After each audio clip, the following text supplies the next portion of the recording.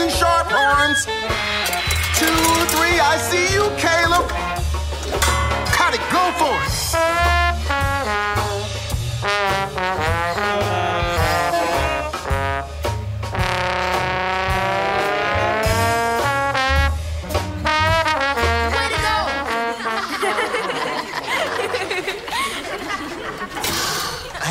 Hang on. What are y'all laughing at? So Connie got a little lost in it. That's a good thing. One and all, Sieg Heil. Welcome back to the latest and greatest edition of Nick's Nonfiction. You're here with your host, comic Nick Muniz. Today on the show, we have got Edmund Catmull's Creativity, Inc. 1986, Steve Jobs bought Lucasfilm's digital division and founded Pixar. Pixar would be acquired by Disney in 2006. That's 20 years of untampered creativity producing the world's most iconic films. What is the Pixar Lamp's favorite restaurant? IHOP. Ed Catmull is a digital savant. Animation as we know it would be impossible without him. This man's created the first usable digital hands for film. If you've ever scathed someone who went to art school, they're always saying, drawing a hand is the final boss. You think you know your hand like the back of your hand? There's all these weird creases I've never seen before. The proportions are that much harder. Toy Story changed the game in terms of animation. Ed gets a hit of creativity every morning walking into Pixar past 2 life-sized Lego characters. They were the first corporation to, turn their office into a McDonald's playpen. The Google campus has their Quidditch field and like a AI sex robot armory. Pixar was the first to turn the office into a playpen. My best friend's dad growing up, he designed Beanie Babies. So we would always play in their basement, which was basically a toy factory. There's this forbidden room that has all these collectibles. We broke those guys out of their shells. If Toy Story was real, that basement is another world. Not every kid has the luxury of their parents being one of Santa's elves. I remember this man took us to Toys R Us one day, where a kid can be a pedophile. We were saying, what are you going to buy us? And he's like, no, you're here to help me win a raffle. Toys R Us was raffling off 2 life-size characters from Monsters, Inc. And so we each filled out like 10 ballots, stuffed the box like an Arizona county. As we were leaving the store, he grabs the rest of the pamphlet for entry, and we beat feet out of there so no one else can participate. About a week later, Carmine gets a call, and they won a life-sized Mike Wazowski and Sully. So growing up, these sleepovers were traumatic events, waking up to a 7-foot-tall monster. And then you get a little bit older, and Mike Wazowski, who has arms coming out of his head, can be put in some pretty silly, exceptionally kinky sex positions. We're going on tons of tangents today. Ed Catmull says self-censorship is the antagonist of creativity. We're going to get very meta. We're talking about plotting, writing, and brain trusts. What is a brain trust? This show right here. I just unleash all my most repressed memories here on this show. And in the comments, we have been getting people trusting with their ideas as well. We had that Swedish guy saying how the women are marrying the state. I've been writing theses about this idea. Great input. And I'm not sure why we have a bevy of vegans in the comments now. What's the hardest part about being vegan? Keeping it to yourself. I don't rub my meat eating in anybody else's face. But just to make it abundantly clear, I feel not an ounce of remorse when I sink my canids into a bloody burger. I intentionally undercook my meat to preserve the vitality of the animal. I can feel its essence going into my veins. These vegans, they don't understand. Hunters have a deep respect for their prey. The Bible says you have to shoo away a bird from the nest before you take its eggs. Vegans are out here eating mushrooms. Did you know? Mushrooms inhale oxygen and exhale CO2. Mushrooms are bad for the Green New Deal. These things are closer to animals. You vegan, not so fun guy now, Mr. Salad. You gotta let me go on these tangents today. Self-censorship, he said, what was it, the antagonist? I would say it's the antithesis of creativity. If you're worried about microaggressing on somebody, you're never going to be able to unleash the true right brain.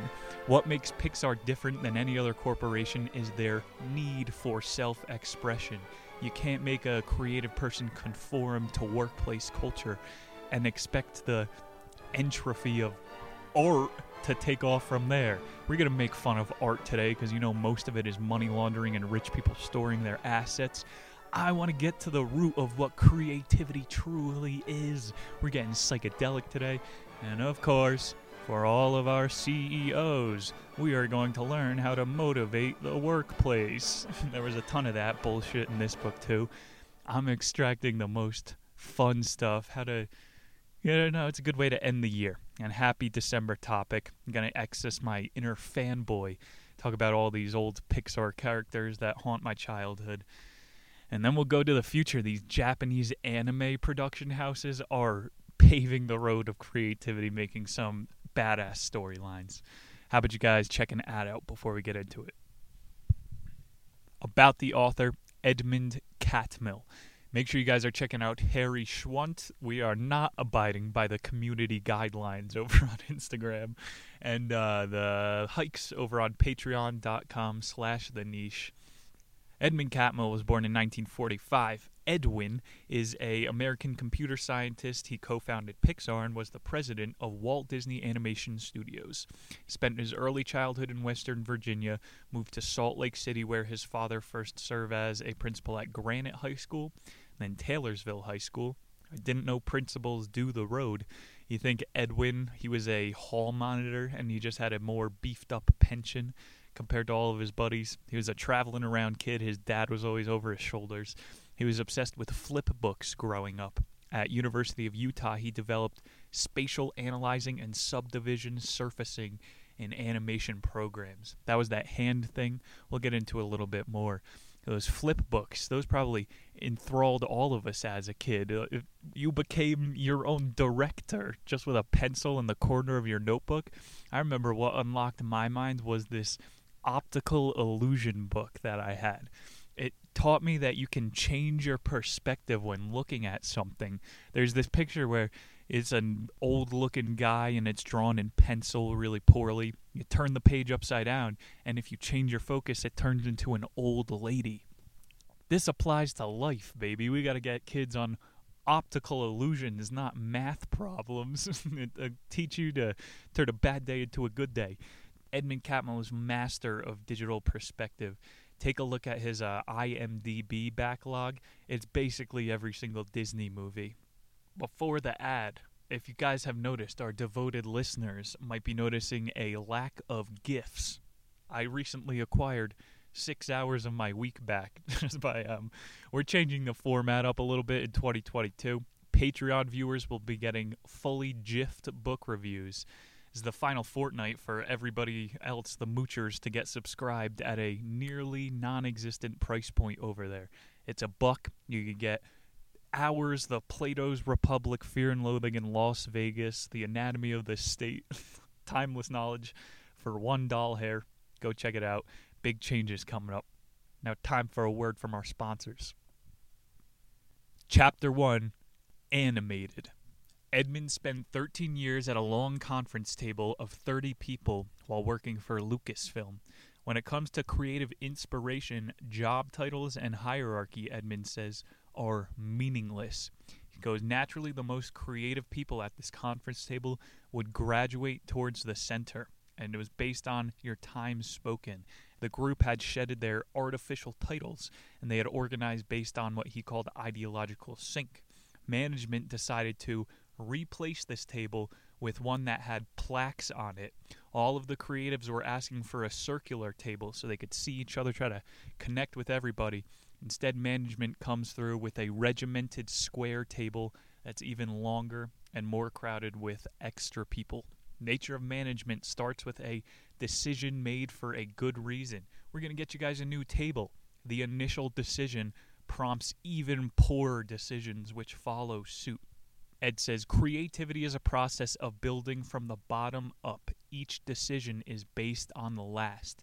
He admits the best way to integrate the two is still a mystery. I mean, if you could figure out how to integrate the management and the workers, you will have figured out how to link the two halves of the brain. You know, still a mystery here. Nobody knows the best way to get people to collaborate. We'll revisit the table by the end of the book. Into Edmund's childhood, he had a creative foundation. He loved Steamboat Willie and was an Einstein fanatic. You know, they say Einstein couldn't do the math for what E equals MC squared. He theorized the concept, and then they got mathematicians from universities to come and make that into writing. So what is E equals MC squared? It's the two most universal units, mass times the speed of light squared. Mass, speed of light. That works if you're on Saturn or in the Andromeda Galaxy. So he's just saying we need to unify what E is, energy. What are hertz? What are watts? What are volts? These are all just signs of energy. Einstein was autistic. No, we need to unify this. We can simplify everything. You're going to see a similar mindset from Edmund during the entire book today. And when he was watching The Magical World of Walt Disney on Sunday afternoons, he said his creative mind would go crazy. He was having dreams after he watched these great movies. Last night, I hate when people talk about their dreams. I had a dream that I was riding a bike, and I was about to go into a building, and I just put it in a bike rack, and I didn't lock it up. I wake up at 3 a.m., look out my window, and I see a hobo carrying a bike. He's not riding it. It was on his shoulders. A little synchronicity in the world. It means nothing. I'm crazy. The magical world of Disney, what happens in waking reality can influence your dreams. And I don't have that much creative input living on the fucking streets. I'm dreaming about hobos. Edmund is saying it's good to question whatever's around you. His art teacher told his parents that he would get so lost in his projects he wouldn't hear the bell ring. He's always making flip books, we said before. He's realizing that his management half of his brain needs attention. Like in high school, he's saying, I gotta hit the books. Finally goes to University of Utah, and his senior thesis was a digital model of the left hand. Pictures in the book were very weak. It looked like Crash Bandicoot or Mario's gloved hand in N64. Like, it's very rudimentary. The specialty about it was the Z buffer. You look at all the accounts of geniuses, Nikola Tesla, they say these men are able to picture to scale objects in their brain and rotate it. So your head is like a freaking museum of model boats and machinery. You just see how the things work from within. And think about what Edmund is doing. He is creating a little 3D box on a computer, and then whatever's in his mind, he's manifesting in that 3D space. That is a new plane of creativity. Like, if you look at how they made Beauty and the Beast in the older movies, we'll get into it. It's just layers of paper, holographic paper, that they shoot on top of each other. And so this is literally creating a world, this new Toy Story and beyond animation. Did Einstein also say matter cannot be created or destroyed? Like, he's not an artist making a fucking painting. This guy is rearranging systems, and yes, that can be artistic. I should drop this quote up front. Let me see if I can find it. Like, there's no such thing as true creation. You've heard these quotes, Salvador Dali, everything that's been created has been before. Creativity is linking patterns that nobody has linked before. This quote: a great deal of creativity is about pattern recognition, and what you need to discern patterns is tons of data. Your mind collects that data by taking note of random details and anomalies easily seen every day, maybe a hobo with a bike, quirks and changes that eventually add up to insights. That's a great quote. Like, think about the IT guys. They mostly sit there on JavaScript and program language all day. And then you have these designers who create linking systems. Or, like, think about engineers. Some of those guys just use the blueprints, and some of them are creating new types of circular staircases that are suspended from the top down. I don't know if this makes sense. Like, the true creativity is pioneering something never seen before. Once the blueprint is out there, anyone can mimic the first, quote, artist. Ed invented his own Z buffer system, which thinks is going to hurt his chance getting a design job. And he is correct. Only, like, the highest echelon of entrepreneurs or design production houses at that time understand the value that he is providing. It's 1979. Things are changing at a rapid pace. Pong is turning into Pac-Man. You're expecting the next day someone to come up with a new Z buffer. Alvey was the guy who reached out to him from Lucasfilm, and they start working side by side. The first project Ed Mill was on was revamping internal pixel radar software, and so he called his new operating system Patch Pixar. Pixel Radar. Pixar. He just made up the name. Lucasfilm, with all their kinds of savants, was a unique-looking office compared to all those other production houses. All the other mid-tier ones were putting their designers in straitjackets, and this is going to be a mistake by Jobs in the early years. Edmund was saying he's lucky off the bat to have been drafted somewhere with so much freedom.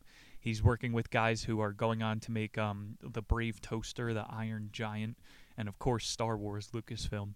Bob Thomas from Disney, the Golden Age, starts trolling around Lucasfilm. He's like, keep it up. We know, like everybody knows they're just trying to get the Disney bid.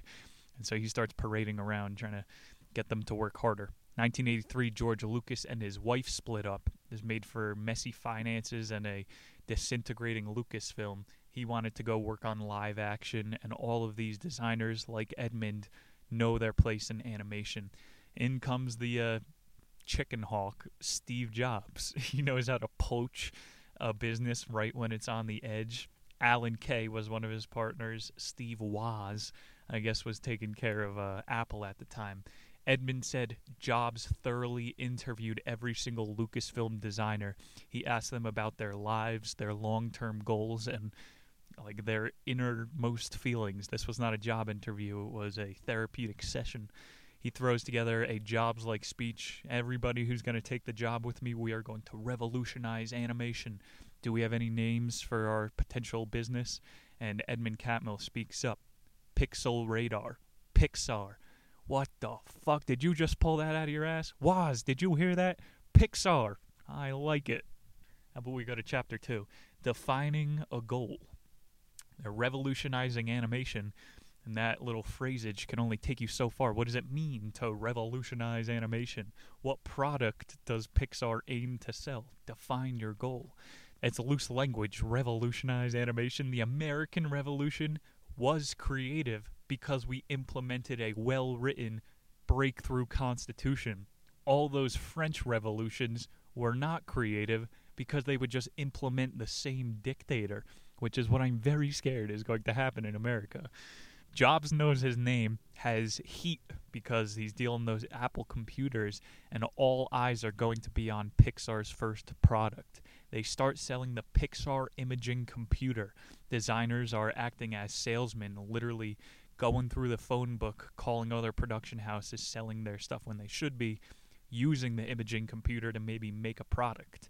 The company is drowning under its own weight. People who should be focusing on the product have the added stress of finances as well. He's reading salesman books, buy low, sell high.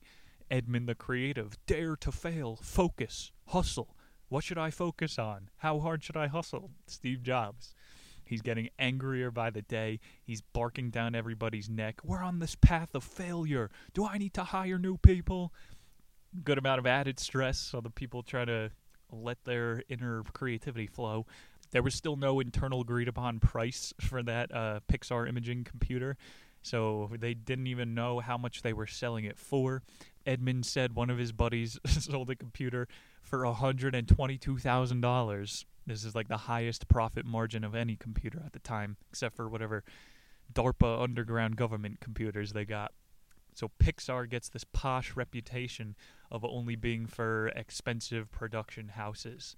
And then Steve Jobs gets all the designers to work as recruiters because they have a selling model. I mean, in one way, it's an unreal deal. You sold a $100,000 computer. You can make a $50 million Pixar film with that computer. The thing is, they won't. Like the guy at Guitar Center who sold me this $30 mic. He had zero confidence that I was going to show up every week and get 1,000 people listening every single time. You know, if you sell the systems, it doesn't really matter that much because not everybody with a bunch of colored pencils is going to put the effort into making a masterpiece. Pixar also bought up. It's like the Yankees. They bought up all the talent anyway, so it doesn't matter if anybody else is playing the game. With one computer sold, the motto changes to lost time is lost money, and they're getting everybody on the production line. Maybe Jobs just saw these guys as a quick turnout, because he pimped out he's an entrepreneur. He might have just been trying to burn out these guys and milk Lucasfilm. He also had his own personal project going on. Jobs, through the 80s, it was called NEXT. It was this refresh computer. He doesn't have a defined goal, not focusing on one thing. Pixar was $50 million in the hole at the time. Catmull making it abundantly clear this was mismanagement. How could you fail with all that talent? Steve starts calling people for conflict resolution sessions. He's ready to change. Whatever you guys want to do, let's do it your way now. 86 to 89, they start putting together some actual storyboards, and then Jeff Katzenberger comes along, offers Pixar The Little Mermaid. They deny it. They're not even ready because they're $50 million in debt. Every friggin' designer has a suit on and is in Wall Street. They deny The Little Mermaid. Jeff Katzenberger gave priority on the next Disney animated film to Pixar. That's huge. That big old writing room pitches Toy Story, which Katzenberger loves. He asked for a prototype. They didn't even have characters yet.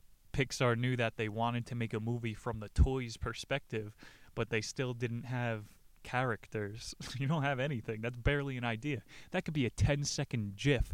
A kid goes into his room, plays with the toys, walks out. He comes back in, and the toys are in a different position. He just rips his hair out and then gets put in guidance counseling in school. It's the end of Toy Story. Katzenberger had two executives who wanted Woody to have a little bit more edge. They suggested that jealousy. It makes him more of a human. If he was just so happy that Buzz showed up and became the hot new toy, it wouldn't be as realistic. So it was surprising to see Disney suggesting putting a little more grit on the characters. They spent like 3 years discussing the angles of the character development, and they actually drew a couple frames for Little Mermaid and Beauty and the Beast at the time. So they're creating different branches within Pixar. 1993, they had a big pitch to Disney with that new Woody character, and they're greenlit for the first ever independent Pixar film, Toy Story. It came out in 2003. The writers perfected the hero journey because just like that first computer they sold, they know this is going to set the trend for what their animation films are like. When Toy Story came out, Jobs received an offer for Pixar at $150 million. Toy Story 1 made $370 million. Jobs is seeing, I made my $50 million debt back, and we got control of the formula now. I'm not selling out. That was our first movie. He puts all efforts into Bug's Life. Last part of the chapter, they now have a defining goal. The designers were walking taller than they ever had. Ed is saying on the way to the goal they need to establish an identity. While Bug's Life was in the pipeline, Katzenberger shows back up and asks if they can do Toy Story 2, which originally was against all of the designers' ideas. We're not doing any sequels. And Jobs is like, it's $300 million on the line. We're doing sequels. They split into an A team for Bug's Life, a B team on Toy Story 2. They keep reassuring themselves, this will be the only sequel Pixar ever does. Bug's Life drops 1998, makes $360 million, and then Toy Story 2 follows up in 1999, making $500 million. Writers said they were ashamed of Toy Story 2. It had rushed graphics. Remember that end scene in they were in the airport and the prospector was just jumping around on the conveyor belts? It seemed really darkly lit. It was not a boast of animation that you're usually expecting from Pixar. It does seem rushed. Jobs told the employees Disney doesn't think we can do it again. This was probably just trying to get under their skin. Toy Story 2 bomb. What's going on with you guys? You don't have it in you anymore? This is the biggest cash cow. You know him as the CSO. He's going to ride that into the grave. Did you guys have the Toy Story video game on N64 growing up? That shit was mind-blowing. And then they had all the plush toys you got. You know, they're selling more than just the movie tickets. Katzenberger asks again, he more so demands it. you guys better put a little team together for Toy Story 3. And Steve put his foot down. All right, it's going to come out maybe 10 years from now because we're not the sequel production house. And they shoot for 2010, literally a decade later. It's not that myth that was going around online. Well, actually, Toy Story came out in so late of time because they wanted to wait for their target audience to be in college. That's all bullshit. Steve Jobs was able to buy him some extra time so they could kill the franchise a little bit more slowly. They're just desecrating all of our childhood movies now. Fucking, what was Toy Story 3? Lotso Bear took them to the daycare concentration camp, and then they went to the fucking incinerator. This was Schindler's Toys. They finally have some long-term definable goals at Pixar, and they earned the most in this period before there's a little more overreach. Let's go to Chapter 3, Protecting the New. Decision-making is easier with more people communicating fully and openly. He says collective swaths of information can be cut off when people start to self-censor. Now, they have this internal culture at Pixar, so people are policing each other to reinforce their understanding. You know, I don't think Lightning McQueen would actually ride out of Radiator Springs on the night of the big race. That's not in line with the hero's journey. So it's constricting their plotting because they have a formula that they want to follow. Ed says CEOs effectively change work culture when they can elicit candor from the staff. And so this is getting worse. I'm saying all the underlings are going, well, you know, Mr. Jobs is expecting us to make a really positive storyline. There can't be any edge on the wood. And Jobs sees that this is going on, and he implements the brain trust. It says one room where anything can be said and nothing can be repeated. To be the most creative, you can say anything in this room and you cannot be held accountable. You know, I just used in the intro for the video that movie Soul. If they didn't have the brain trust for that writing room, someone would have been, what is this, a movie about a black guy playing jazz? That's racist. You're never going to get creative if people are fucking microaggressing. It's hard to protect their new order with all the expectations and all the millions of eyes on them. So it's not even an internal self-policing. There are actual people on Twitter trying to police Disney. It's working. Yo, think about this new movie, Luca. It's about that gay mermaid boy. Why do kids need to see that? We're trying to annihilate their childhood and teach them adult concepts before it even comes. Think about it. Why was Soul about death? I think we're entering the dark age of Disney. It's woke movies. I'm not even making this one up. You guys have probably seen the leaks they're putting out. Their new one is called Encanto. It's about a hulking, butch, lesbian wrestler. Why? A normal luchador movie would be too empowering for cis young white males. I mean, that's about Mexicans anyway. Pixar is taking this identity politics and seeing how far they could push it. So maybe it is creative in some lens I can't even see. It's not like they're actually messing with people and taking advantage of it. The next movie is going to be a kid going through chemical castration. But ready for this? It takes place from the point of view of the scalpel.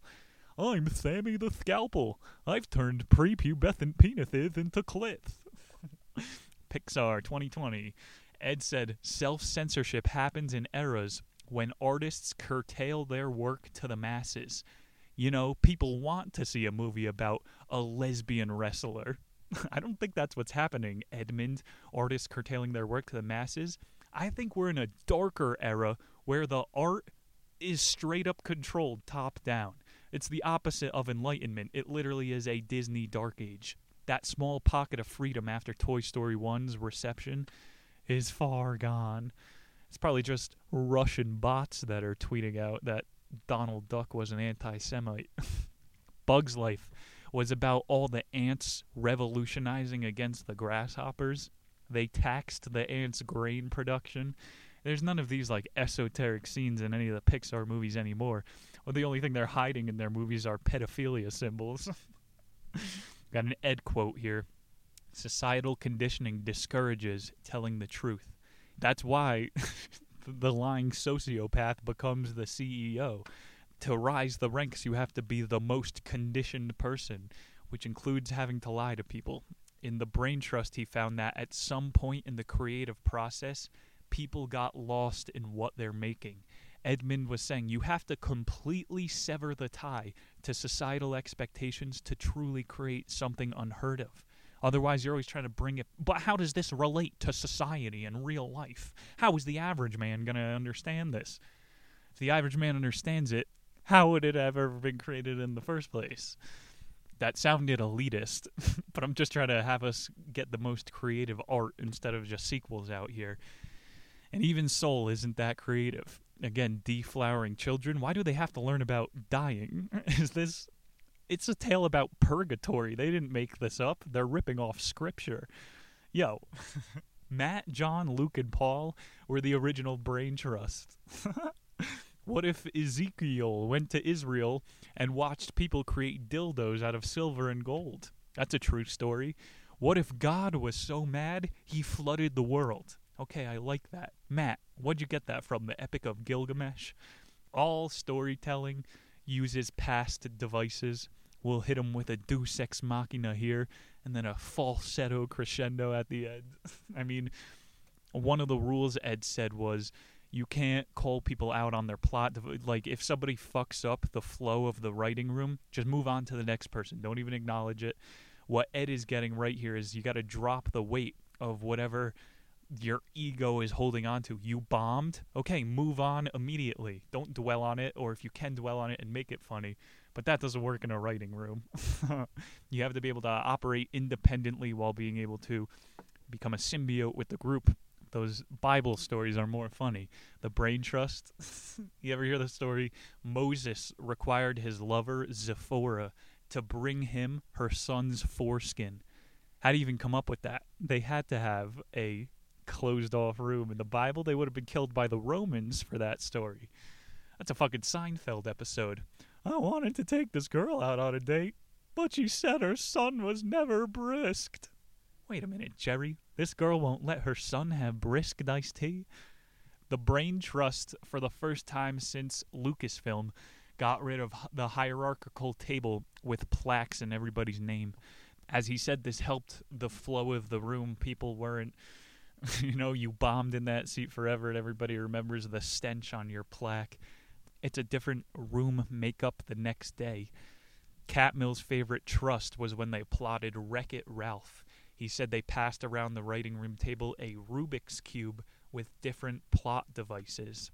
Remember Wreck-It Ralph? That's when Sarah Silverman gets friggin' double-crossed in the candy cane forest. Dr. Steve Brule is ripping off the Mario Brothers the whole time. That movie is a trip. The best writers' rooms. You ever seen that episode of South Park when they make fun of Family Guy and they say in their writing room all they have is a tank of whales and they pick up balls and put them in random order with words on it? Eyes, bullet, look. Hey, Lois, did you hear about that time a guy took my eye out with a bullet? And that's how fucking Family Guy gets created. They're just bashing each other. It makes you want to be a fly on the wall in some of these brain trusts. That's an interesting technique, the Rubik's Cube of mystery. He drops some Eastern corniness about the internal being vaster than the external. It's true. I mean, the universe is observable. There is an end to what is out there. There's only friggin' 100 elements. If you can keep opening doors in your mind, you could create planets that NASA couldn't even imagine CGIing. Planet made of bubblegum and jello. I'm thinking about Candy Rush from Wreck-It Ralph. That infected my creativity. I gotta meditate it off, go within. Did you guys see recently, there's that fucking story about NASA. They said, a rookie scientist found a life-harboring planet on his first day. So you're telling me the smartest people God ever made, NASA scientists, completely overlooked backup Earth. Going within rather than without. This girl I went to school with, she now works for NASA. This chick was a ditzy Zumba instructor. Compartmentalization is my point.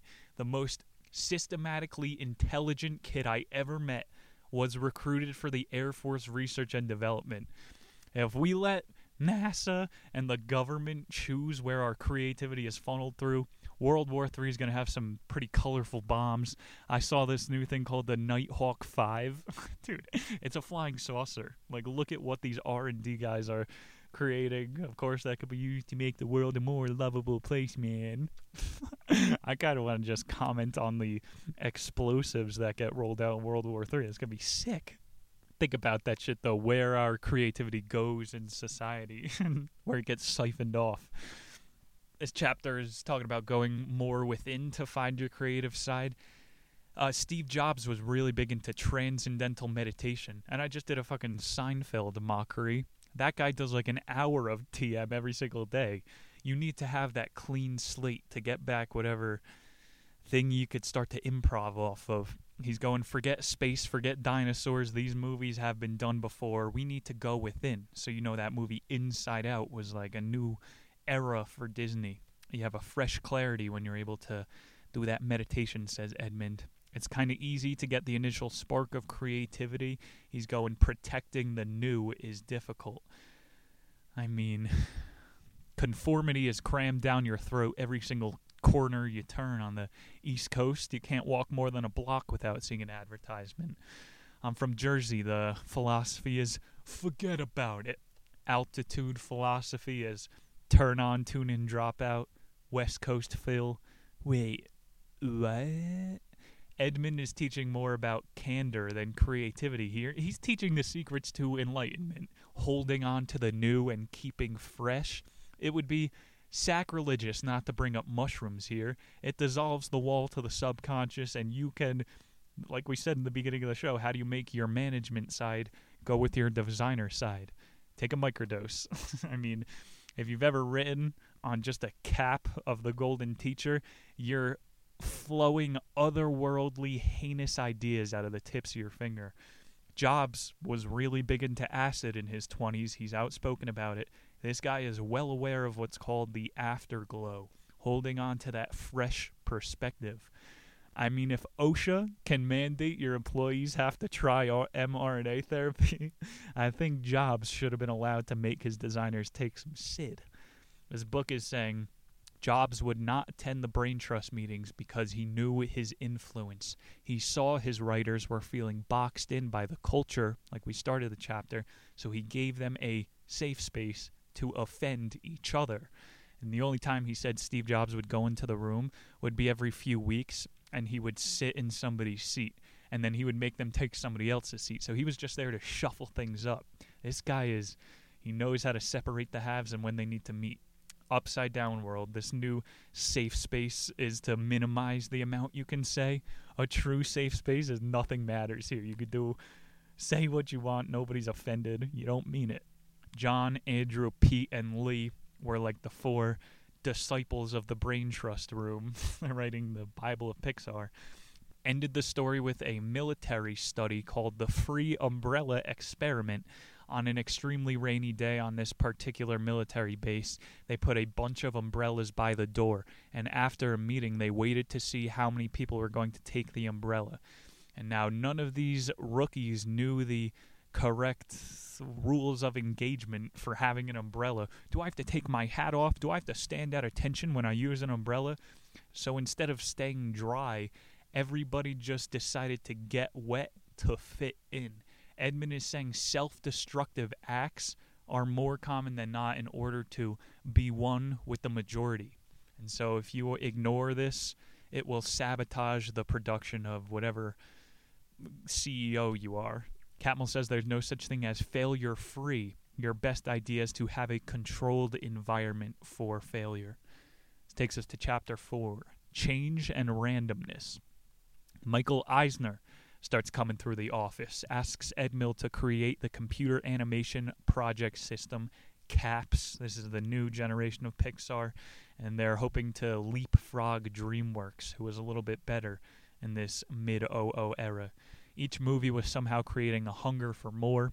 They say the next generation maybe will make an exponential growth in our movies. Eisner gave Catmull the ugly baby project. Like how he played God and created the first hand, Eisner wants Catmull to create the first ugly baby.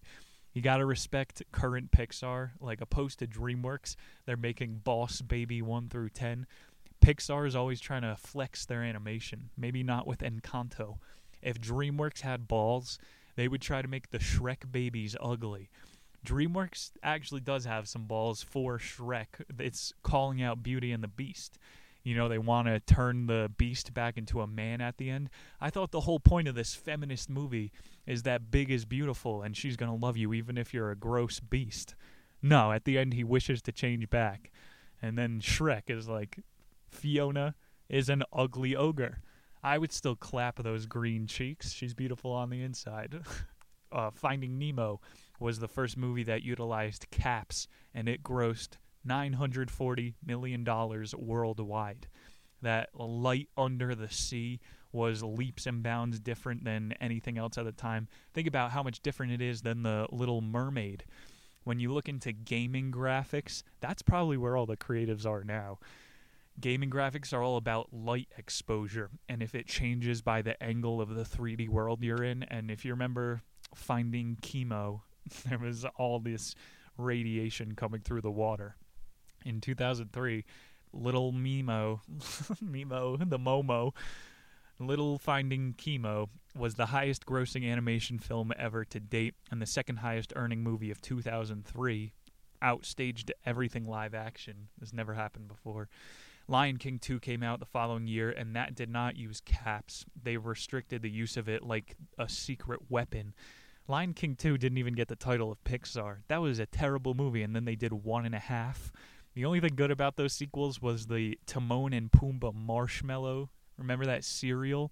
That gave me a good sugar rush to start the day. Pixar is inviting designers to make shorts with their latest caps system, and they release it at the beginning of their films to get a response. Up and Inside Out started as those pre-short movies. Ed Mills said at the time Pixar became a farm system for talent and random storylines. They're making the best talents interns and just telling them to make a short story. Farming the next gen. Eisner takes a liking to Catmull because he got artistic with that ugly baby project. He made the beast and the baby, so he did not follow the rules. Pretty creative of Catmull. He says the contrast in the characters brings out more details than you would have seen with just one. It's like those memes, RTX on. You need to have both sides to appreciate the darkness and the light. Catmull says we were a caterpillar unknowingly building its cocoon. In this era, they made The Incredibles, Cars, Ratatouille, and WALL-E. All consistent bangers. They think there's another gear to shift into, which I don't think we've seen yet.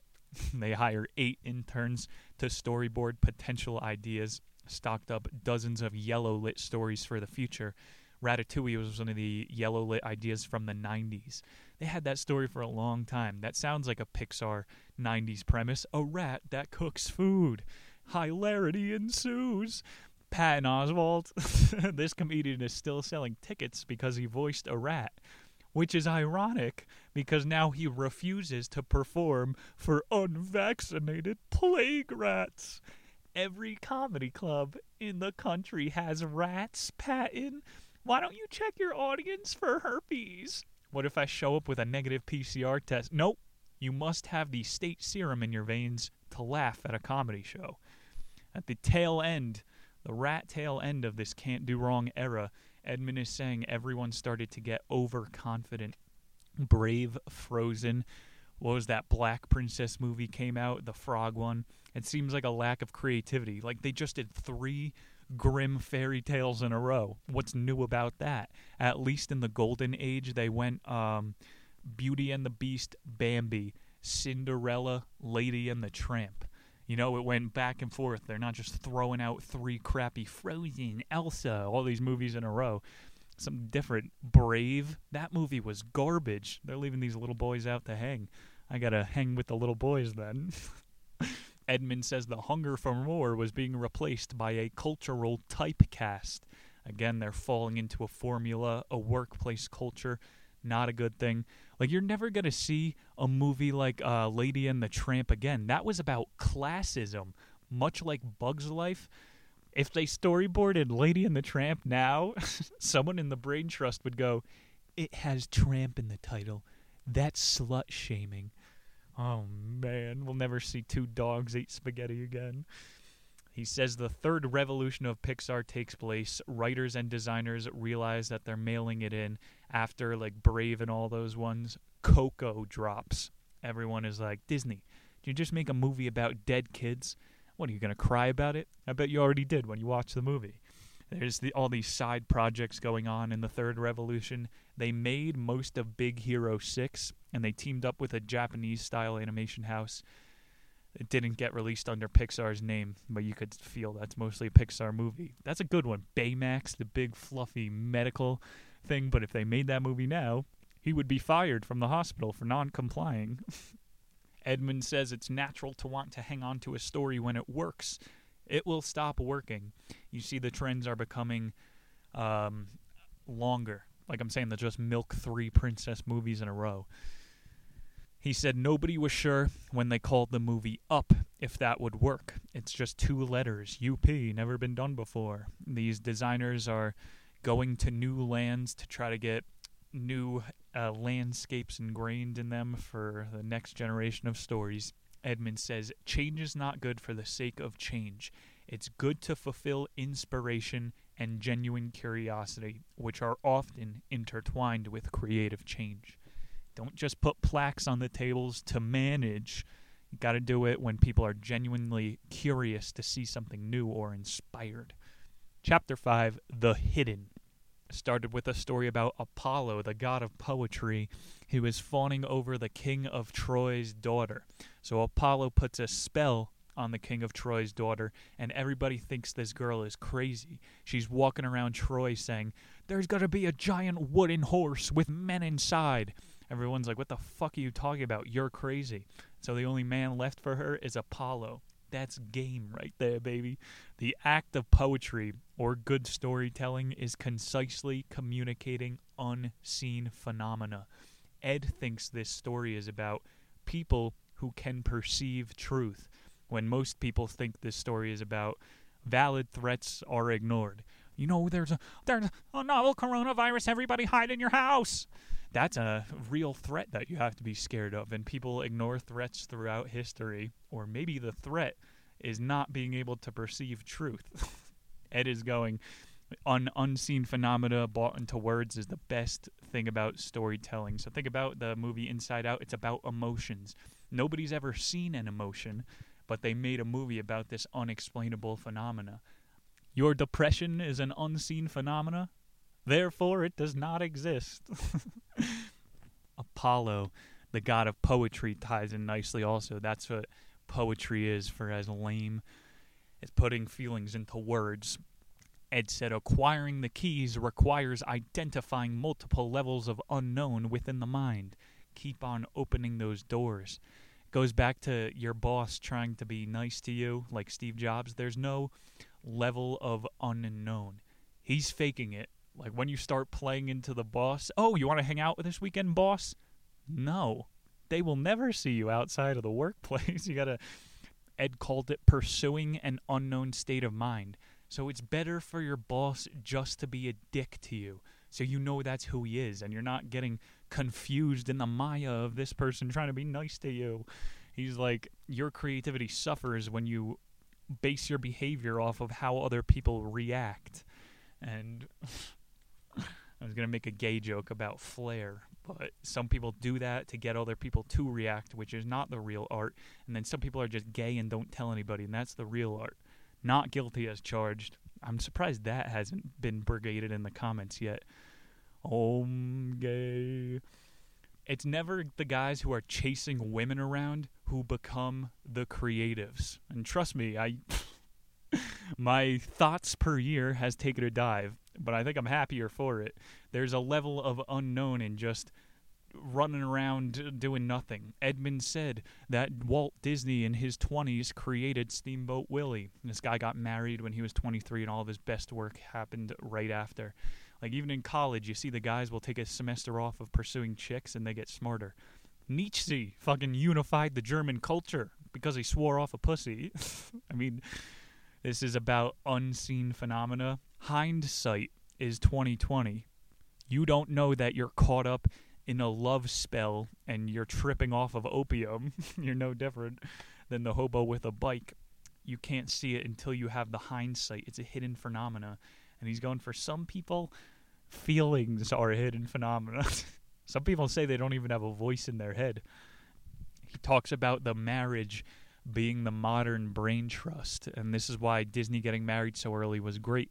His wife was on board with making Nazi propaganda. You know, millions of women are just obsessed with dating in this country. If we got them obsessed with sewing, we would see the next Betsy Ross. Bob Ross, it's a light chapter, we could do some word association.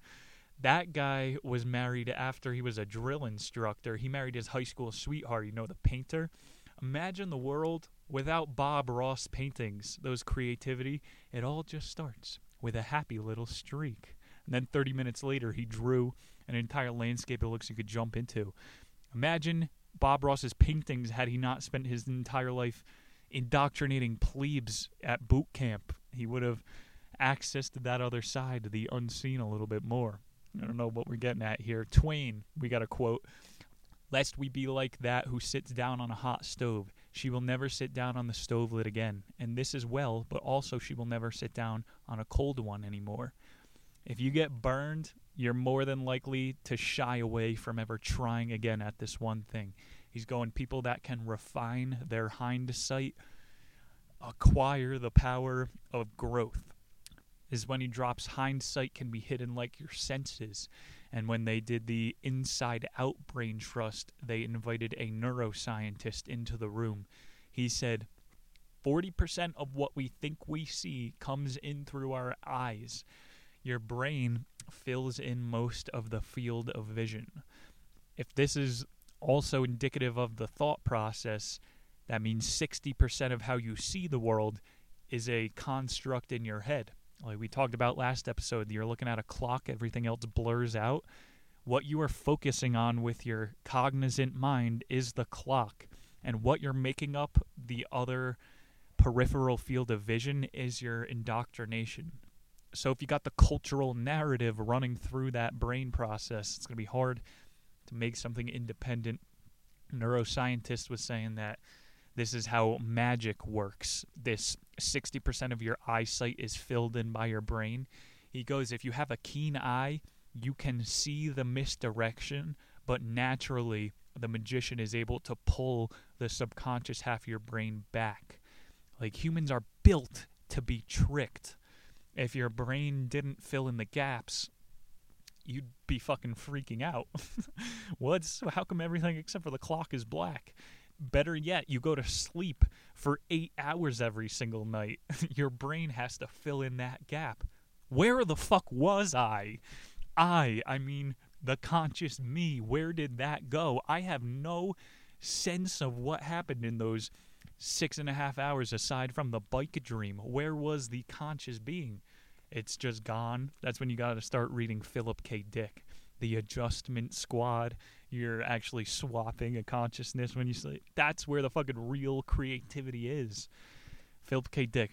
Highly recommend. Edmund says this fill-in mechanism is why relationships fail. If you're not on the same exact brainwave as your partner, none of your stories are going to be aligned. If you tell the how we met story wrong, your girlfriend breaks up with you immediately. Failed relationship. He says jealous people will assume a higher percent of the time. You come home 5 minutes late. So, did you run into your ex? How long were you cheating on me today? Like jealous people, the narrative is just already flowing. There's no discovery period. Everything's a court case. Most people have flawed mental models and a confirmation bias. And due to misdirection, most people's worldview is drastically askew to what's happening on a historic scale. Maybe look around you. Mental models and worldview can fall prey to misdirection. I've been thinking too much about my boy Dostoevsky lately. He saw the rise of the Bolsheviks and commented on how it split the populace. There were the convenient idiots and then the people with more than one brain cell. As this happens in countries and monarchs through history, the real men are taking their labor elsewhere. Like the underground man, how come there's so many for hire signs everywhere? Maybe it's because the government pays you more not to work. He's going, this split happens usually around 300 years into an empire. He said that's the average, and America is right on schedule.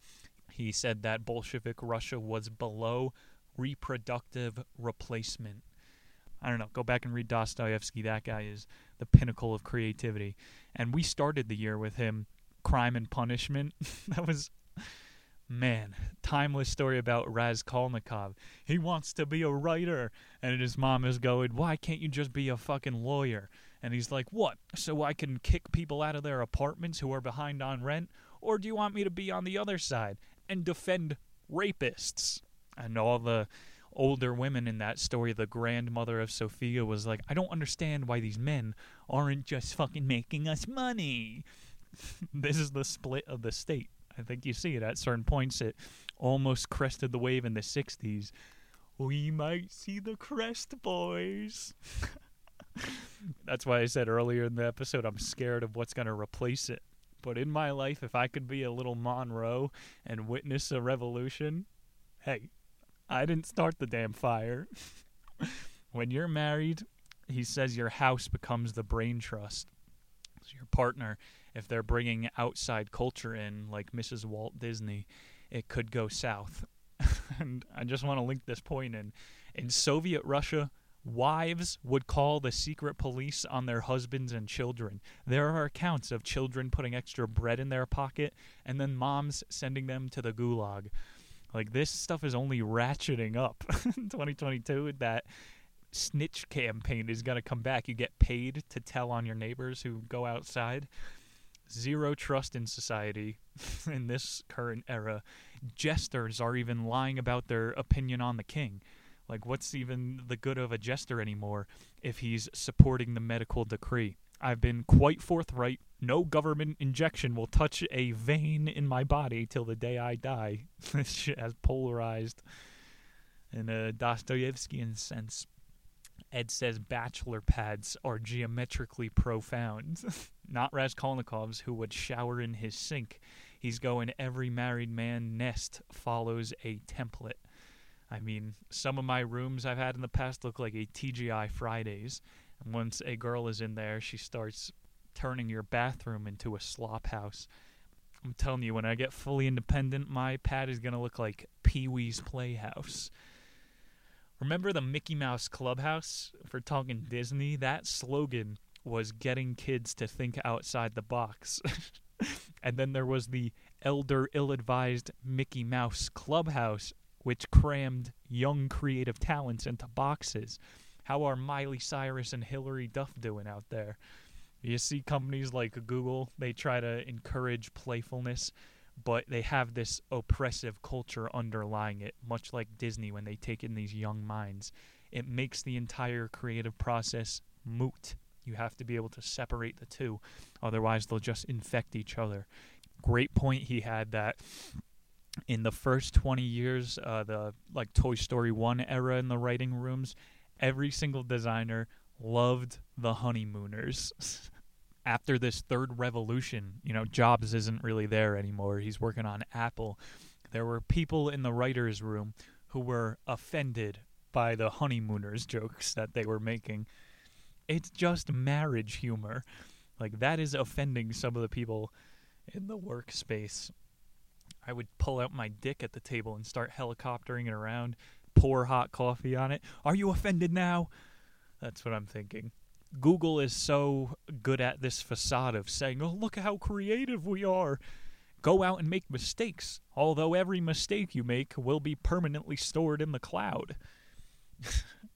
Why are we going out of our way to look through people's cloud history to cancel them for something they said when they were 20? We need to go back in time and cancel Donald Duck. Disney made cartoons for the Nazis. There are even more. I had a hard time trying to find that clip for the intro. There's SS Mickey Mouse out there. If Disney let Pixar go full brain trust, I bet they would create some of the most fascist, edgiest, hilarious content on Earth. I mean, why don't they show these fucking snowflakes that are offended by the honeymooners the old footage of Donald Duck Sieg Heiling? You're too fragile to work here, baby. I'm sorry. It's comical how we cancel people when Donald Duck is legitimately on record saying the N-word. That one's even further back. I couldn't find it. He dropped at the end of this chapter the process. And, I mean, you kind of heard the process today. This is just so you could feel good and tell your employees. Step 1, dallying and problem solving together. You got to get your designers to know each other and do a group building activity. Step 2, research tips. Make your people watch a movie together so that they have something in common they could write about. Step 3, the power of limits. How far can you take the idea? Step 4, integrate tech and art. And then step 5, short experiments and continue learning. And then this process was their controlled failure until 2011. Brave comes out, and they have this new 6-step program implemented by Disney. There are limits to data. Don't rely on it too heavily. Your secret weapon is what's hidden inside your head. And to our last chapter, number 7, the unmade future. Most people have a romantic idea of how creativity happens. The lone visionary lights a candle. He spends the night in solitude as to act as a beacon for the muse. 2 open minds, Edmund says, are better than one. But one open mind is better than one open mind and a closed mind. Like I said, the infectivity can reach the deepest layers of society. Creativity is more like a marathon than a sprint. He says dedication, protracted struggle, and avoiding pitfalls is the game. Final comments on Jobs here. He always told the team the best way to predict the future is to invent it. It's a good point. There is nothing but the present. That one is like drinking an ocean. I mean, what the fuck is time? It's just something your brain made up to measure distance. How far am I away from the future? I am X time away. I'm sorry to try to go Einstein relativity on you again, but there is only the moment, and Jobs understood this. He's saying the future is only as much as you are nudging it. Like my favorite commencement speech, I think I have it. Yeah, Steve Jobs, I think it was Stanford. He goes, your time is limited. Don't waste it living someone else's life. Don't be trapped by dogma, which is living with the results of other people's thinking. Don't let the noise of other people drown out your own inner voice. And most importantly, have the courage to follow your heart and intuition. They somehow already know what you truly want to become. Everything else is secondary. Extremist. You cannot predict your own future. You got to guide it. Otherwise, someone else or some other system is already guiding you. Stephen King had that book On Writing last year. He says once you give the characters morals that you're building, you don't have to write the story anymore. The story writes itself. So you got to find something that a character will stand for rather than stand against. You know, it's easy to know what you're fighting against, but who are you? Again, travel inside as we get to the end here. Everything else is secondary. That Stephen King point is great. I mean, I'm friggin' 20. Nothing makes sense in the world. It seems like the entire decade is just setting in your morals. Like I see a lot of my old friends fissioning. I'm committing myself to being the corporate man. I'm going to dedicate myself to God or to rearranging my physique. Like people just decide what to put their stamina points into, and then the rest of the story just plays out. So character building, Mr. King knows, is one of the most integral parts of the story. Ed Catmull is going, I was there for the character building period of Pixar. I was able to push it out into the world. And he's watching it get corrupted. They're fornicating his child. One of these directors had a good analogy that creativity is skiing. So to try to stay in this flow state, you don't want to fall. Again, just like that pothole before. George Lucas in the early days would refer to it as the zone. and it's the most creative single space that man can get into. This Ed Mill is just doing another chapter about how this writing room is getting corrupt. You ever been in a relationship where a chick will defend a point that she doesn't believe just to get a rise out of you? Like, what you're doing there is not only manipulative and ineffective, it's destroying your creativity and our chemistry. It's what you're seeing on the news. We need to say anything we can to these people to get them to be part of our cult. It's absolutely obliterating any creative thought these people have ever had. And it's ruining the chemistry of the country. Drawing this marriage comparison outwards. Finding a match is all that harder if you don't have a defined goal.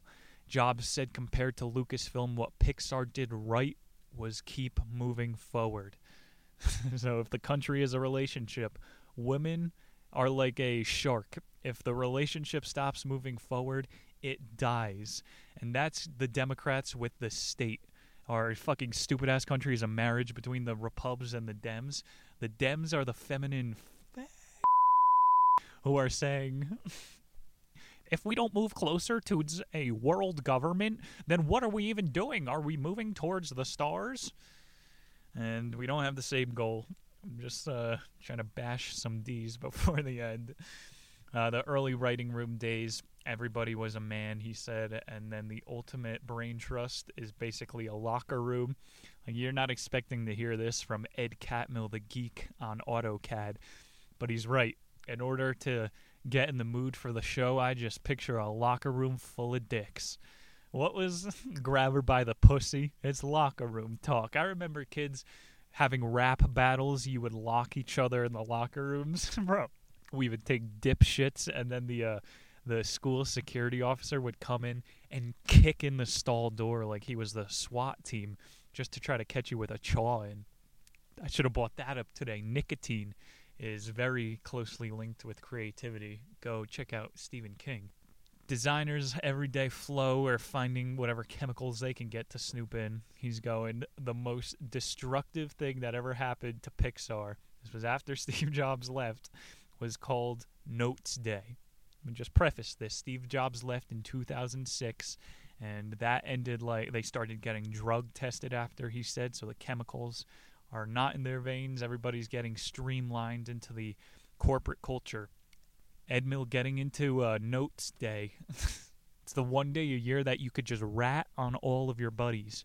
Pixar was encouraging the designers to write how they think other people spent their work day, how much they attributed their time to the lunchroom and everything, the value that they were producing monetarily. So they actually asked people to put a $sign on all of their coworkers' heads. Very fucking productive. This obviously ruined the flow in the designer's room. People were like sneaking around the office through the day just to try to see what everybody else was doing. Ew, man, that's like the Soviet-Russian workplace. Someone's going to report you to Michael Eisner. I've joked about peer review in 4th grade. I don't give a shit what the booger eater thinks about my essay. Was it better than last time? Okay, then don't fail me, teacher. That's all that matters. And you got like a low-grade employee peeking over the boss's cubicle and writing in their little notepad. I'm saying the seniority flips when you have these type of systems where you could just tattle on each other. I can only imagine how bad it's getting in the offices with PC culture, Bovid. I get threatened by my boss because of OSHA every day. It's not a law, buddy. You guys look into this shit. It's all a bluff. Most jobs ingrain beta waves into your head. Remember, we've been doing this. It makes you think on a logical short loop where actual creativity and, dare I say, intelligence comes from the thetas and those other waves that are just numbed out by work culture. Like, you know. I made the jokes, but after fucking Luca, after Encanto, there's going to be a trans Disney character. 50% of people that are post-op kill themselves. Good thing we're pushing kids that way. While you're using your logical beta waves, we're not only handicapping human creativity, we're putting individual souls into a sense of unknown pursuit. Remember he said before, getting people confused will destroy their creativity. Eisner implemented Circle 7. Remember, he was the head of Disney's Creative Lounge. He kind of pushed away from Pixar a little bit. And he's like, it's not pure anymore, but I'll try to guide it in the right direction. This new Circle 7 had the entire rights to make sequels of Disney originals without previous designers' input. So, Ed Mill, this is like his worst nightmare. He's saying, any movie you guys make, we can now turn it out and pimp it for as many sequels as we want. Boss Baby 11. Disney paid $7.5 billion for Pixar. Jobs is like another kind of entrepreneur. He's an actual visionary. He made a new system. Animation would not be where it is today without the collaboration of those minds. Disney sees a large dip in morale after Circle 7 is created, and after all that Notes Day garbage, Disney offers picnics and lunchtime celebrations to help raise morale. What Ed Mill put in was, these were mandatory celebrations. They changed the lunch to mandatory in public. Like, you couldn't just hide in your office. And these are creatives. So you have, again, the intern is writing up one of the fucking artists because he snuffed her in the hallway and didn't say hi. This fucking guy is so beyond the spectrum. He doesn't even know how to put the letters H and I together, girl. I mean, these people are not made to integrate, and they're being forced to spend every day together. Edmund said he was personally written up for not going into the lunchroom. Like, this was his thing. I just need to decompress and not be in the writer's room for a little while. But instead he has to go sow relations with the underlings, who are going to be replaced in a month. He says, depending on what you're grooming your employees to do, morale events can do the opposite. I like that, the pirate quote. Arg, beatings will continue until morale improves. That's what a lot of people see these office events as. We already hate each other. If we have to pretend we like each other, it's just shoving shit in the wound, insult to injury. Now they have Notes Day for Catmill. He's like written up for a million fucking things, and this is when he pushed away and becomes that head director for Pixar Animation. Circle 7, he said, destroyed Mulan. What was even that live-action remake? I didn't watch it. Did they even do I'll Make a Man Out of You in that? That would be misogynistic now. I used that 2 years ago for The Feminine Mystique, and that book is about how real feminists in the streets, Nancy Friday, the creative ones who are making grassroots movements, don't believe in a patriarchy. They want to become more manlier. It's a great characteristic to have. You're not supposed to speak up. Like Ed Catmull said, he wrote a note to Eisner saying, this Circle 7 shit has to come to an end. It certainly will not. They're making hundreds of millions. The creator of Mulan, the original one, actually quit his pensioned job at Pixar. He's going, the sanctimony of what we created is no longer there. Some of these guys took it seriously. And Disney was like, oh my God, we're actually losing men with integrity. They say, we're going to let you guys create The Incredibles 2 totally indie. And they gained a little bit more leash back with this. Remember, that was about like the media brainwashing people. However, I am suspect that The Incredibles 2 went through some of these woke filters. It's about fucking boss mom saves the day and Mr. Incredibles loses his powers, all this matriarchal shit. And Catmull did say that. They did run it through a couple of checks. So, just letting you know here that the total pure age of Pixar with no cultural Marxist influence is behind us. If you have Disney Plus, check out that old ones. Watch some Bug's Life tonight. Once you have the creativity muscle, Edmund says, artistic integrity is how you keep it from atrophying. Otherwise, you're just following blueprints. You aren't quite creating anymore. Catmull says it won't be easy, but easy isn't the goal. Excellence is.